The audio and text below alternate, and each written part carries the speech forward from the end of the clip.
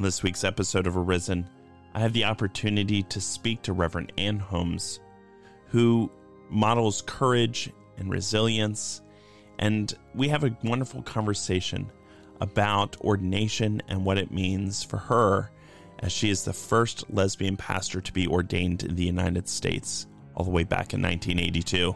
Thanks for listening to this week's episode of Arisen.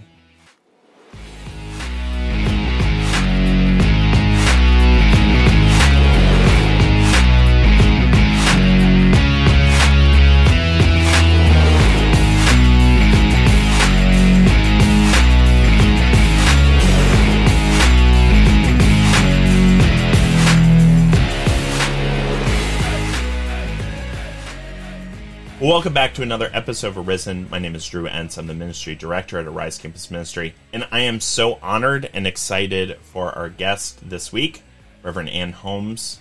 Reverend Holmes, welcome so much to our podcast. Well, thank you. I'm honored to be here, and I appreciate you inviting me. Yeah, well, absolutely. I don't know if you want to tell people a little bit about yourself, about who you are and some of the things that you've gotten to do and where you are right now. Sure. I was ordained 40 years ago, in April, this coming up. And since then, I've been doing various types of things, but I was trained as a hospital chaplain. So I've done some work in hospitals, mostly psychiatric hospitals. But in the last several years, the last 15 or 20 years, I've been doing interim ministry in churches. So that's kind of what I just retired, and that's what I retired from. Now, when were you doing chaplaincy at psychiatric hospitals?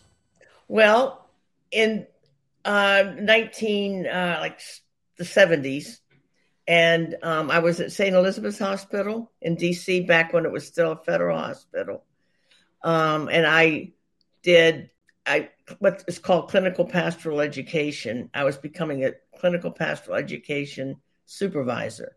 So I was there for 3 years, working toward that. Well, I was just going to say, and so I was a chaplain there, but I was also in training there at the same time. Now, I imagine mental health care was not the same as it is today. Well, that was right after, or a few years after, if you remember, or some folks will remember, the big exodus from psych hospitals and putting people on the streets, essentially. So, yes, mental health has changed over time. I don't know that it's for the better. I can't, not sure about that. I can't judge that, but it sure has changed over time. But when I was at St. Elizabeth's, it was it was a federal hospital. And there were thousands of patients there. Wow. What an experience, and what a group of people to be able to minister to. Right. I think we just dive into a whole podcast episode on that. I think that would be really interesting. Yeah. Now, if I read correctly, and you can correct me if I'm wrong, your father was a minister. No. No. What? No? I don't know why that would have said. My parents were not church people. Oh, okay.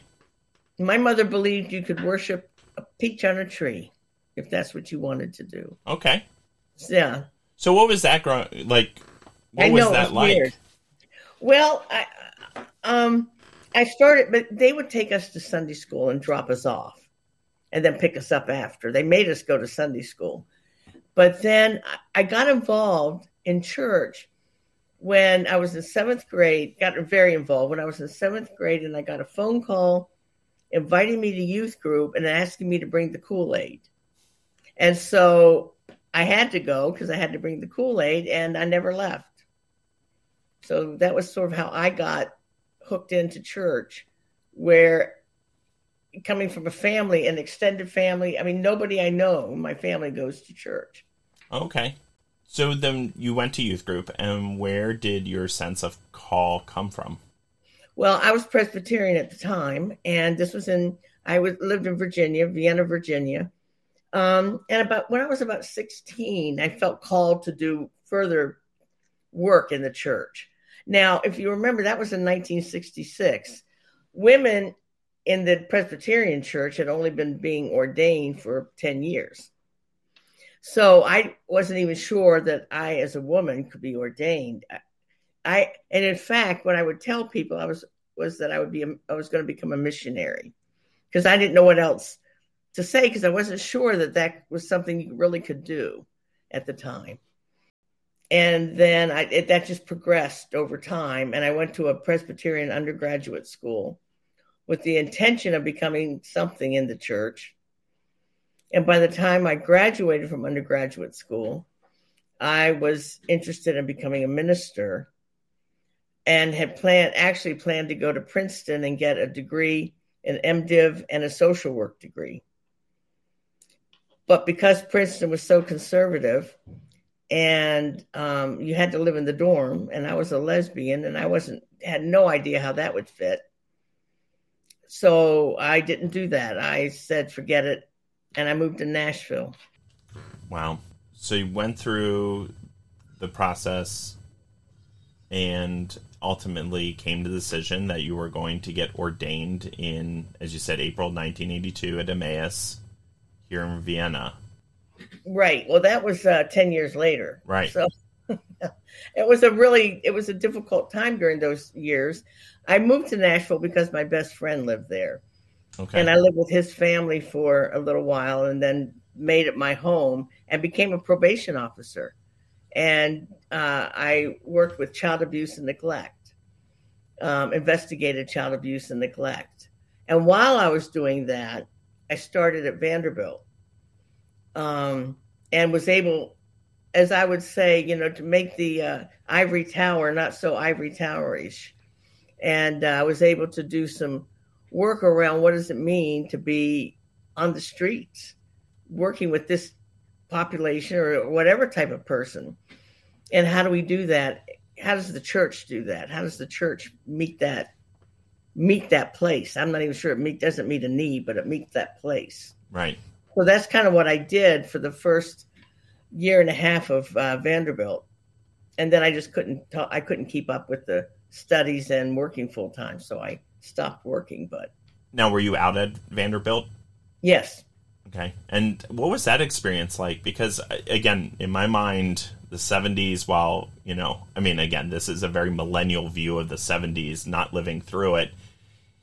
You hear about, they're hippies and all this kind of, it must have been everywhere, right? Like there was nothing other than hippies across the United States in the 60s and 70s. But we're sitting here and so Vanderbilt, did you feel fully embraced? My gosh, yes.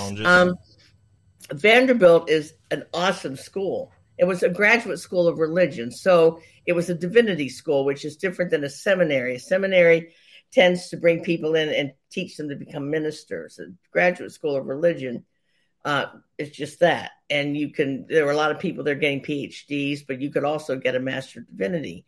And during the Vietnam War, there were many folks who went there to avoid the draft and were then leaders in the nonprofits in Nashville. So it was a very different experience than I would have had, say, at Princeton. Yes. Yeah.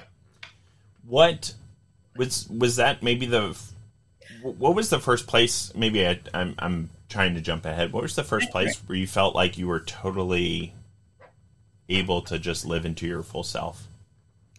Oh my. Well, it wasn't then. Many years later. Many years later? Okay. Yeah. Well, so you go to Vanderbilt, you have this experience being able to bring down the ivory tower a little bit, and you end up leaving being a probation officer.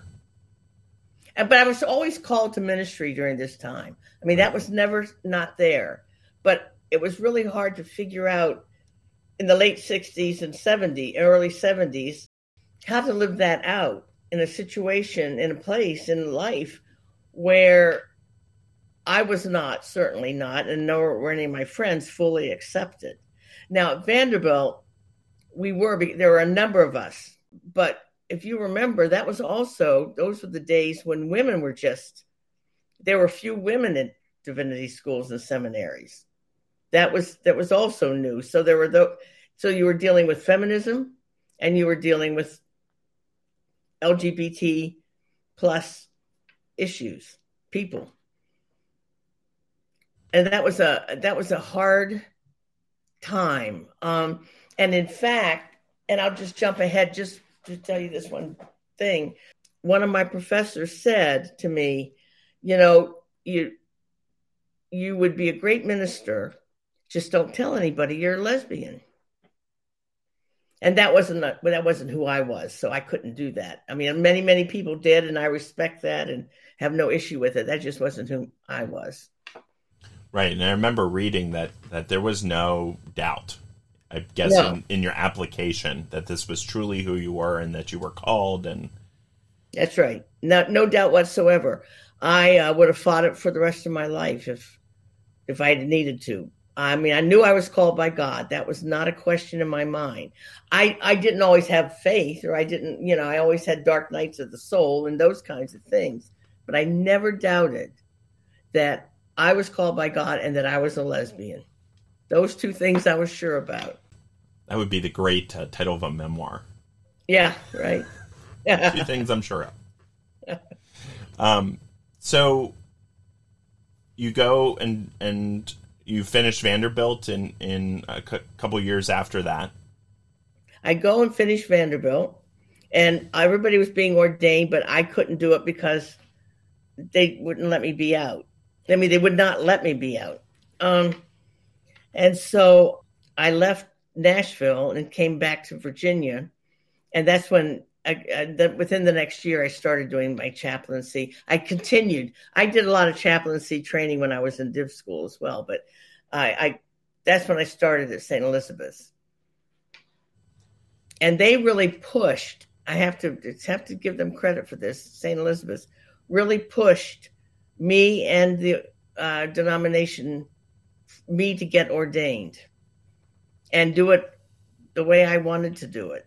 What was the process at that time to be ordained? Well, it was similar to what it is now in the United Church of Christ. To be ordained, you needed to become a person that was called then in care, which meant that you needed to belong to a local church, that they had to affirm you, that then you went through the process. The process being, you had to have a psychological evaluation. You had to write your papers on theology, church history, those kinds of things, as well as your biography of your religious or your church experience. And do you have to go to interviews? Is there a certain amount of time? Like, for example, I know in the United Methodist Church, we have to do all that. We go to interviews. We get approved to be a provisional elder is what we're called. Right. And then we come back 3 years later, rewrite a whole bunch of papers to show that our effectiveness in ministry, and then we're fully ordained. As an elder. As an elder. In full connection is what we call it. We don't do that quite that way. When you're in divinity seminary, you are a member in discernment. That's what it's called now, rather than in care, a mid. And during the time, and what we hope is that this process will start when you start your seminary training, so that during those years that you're in seminary, you're also going through the process of moving toward ordination, if in fact you are able to become ordained. And so, and we require clinical pastoral education. So during your seminary training, you have to do your polity class, your polity courses, and usually that can happen in a divinity school or a seminary. But we also provide that within the Central Atlantic Conference. And then, you have to do that, a psychological evaluation. You have to have a mentor. and go through that process. Meet with the Committee on Ministry, which is, again, the body that doesn't ordain the person, but pushes if the person who is coming before the Committee on Ministry, if the Committee on Ministry feels that they are in a good enough place to become ordained, they push them to meet with the Potomac, with the association. And that's called an ecclesiastical council. And that happens down the road. In order to become ordained, you have to be a member in discernment for at least a year in that association. So you could have been in, Chicago and transfer here or come here and have to start and do it again for another year. So I'm missing things. I know I am. That's okay. But it is a complicated process. It is not an easy, you don't show up one day and go, you know what, I think I want to be ordained. I want to be ordained. No, and in fact, we kind of laugh about that on occasion because some people do that. I'd like to be ordained last week. And when we tell them what the requirements are, they kind of rebel about that. They think the United Church of Christ, in our case, is just this pushover organization that anybody can do. If it feels good, do it. And we're not like that at all. We certainly have a structure, and a structure that everybody does. So why go through that whole process? I know that St. Anne wanted you to be ordained, but people ask me that all the time. Like, well, can't you just be a minister and not go through ordination? Why, for you, was it worth this process? Well, ordination, I mean, in the United Church of Christ, as in most Protestant denominations, we believe in the priesthood of all believers, so that everybody is equal in the eyes of God. And then some are set apart who then go on to do maybe specialized training, seminary, those kinds of things, so that they can be a particular type of leader within the denomination and within the church. But we don't, as opposed to, say, some other denominations, the Methodist Church, we don't have a hierarchical system. We have a covenantal system. And so those who wish to be, or who are called by God to be ordained, are called to preach and teach because they're trained to do that. And that's why you become ordained. If you want to focus and devote your life to a vocation within the church, then that's why you become ordained. When I was being ordained or trying to be ordained, what people would say to me, and one person in particular at a meeting said to me, why don't you just be a social worker? And I said, well, God's not calling me to be a social worker. God's calling me to be a minister. But I also believe personally, and within some places within the UCC, we believe that, say, anybody could perform the sacraments if need be. So what I would say about ordination is this. Ordination for somebody who is called by God to want to devote their life, as opposed to doing something else, a seamstress or whatever, they want to devote their life to working within the church, to furthering the work of the church in a specific way. Yes, and I realize I messed up as soon as I said it. I said St. Anne's, and just because I think you're a saint. It's Thank really you. St. Elizabeth. I am a saint. It really was St. Elizabeth. My mom's going to be mad at me because her name is Elizabeth, and I just brushed over my name's that. Anne Elizabeth, so you did not do anything wrong. There you go. There you go. Reverend Holmes, I want to thank you again for being here. And this is part 1 of 2, as we have conversations this week about your life and the ways in which you were formed. And next week, we talk a little bit about what the journey was like and what to do when you're dealing with pain, and how did you find resilience in the midst of being so courageous. So again, thank you all for listening to Arisen. If you want to find out more about Arise Campus Ministry, you can check us out at arisegmu.org or on Instagram at arisegmu. Thanks, and I hope you join us next week for this conclusion of this conversation with Reverend Ann Holmes. Take care.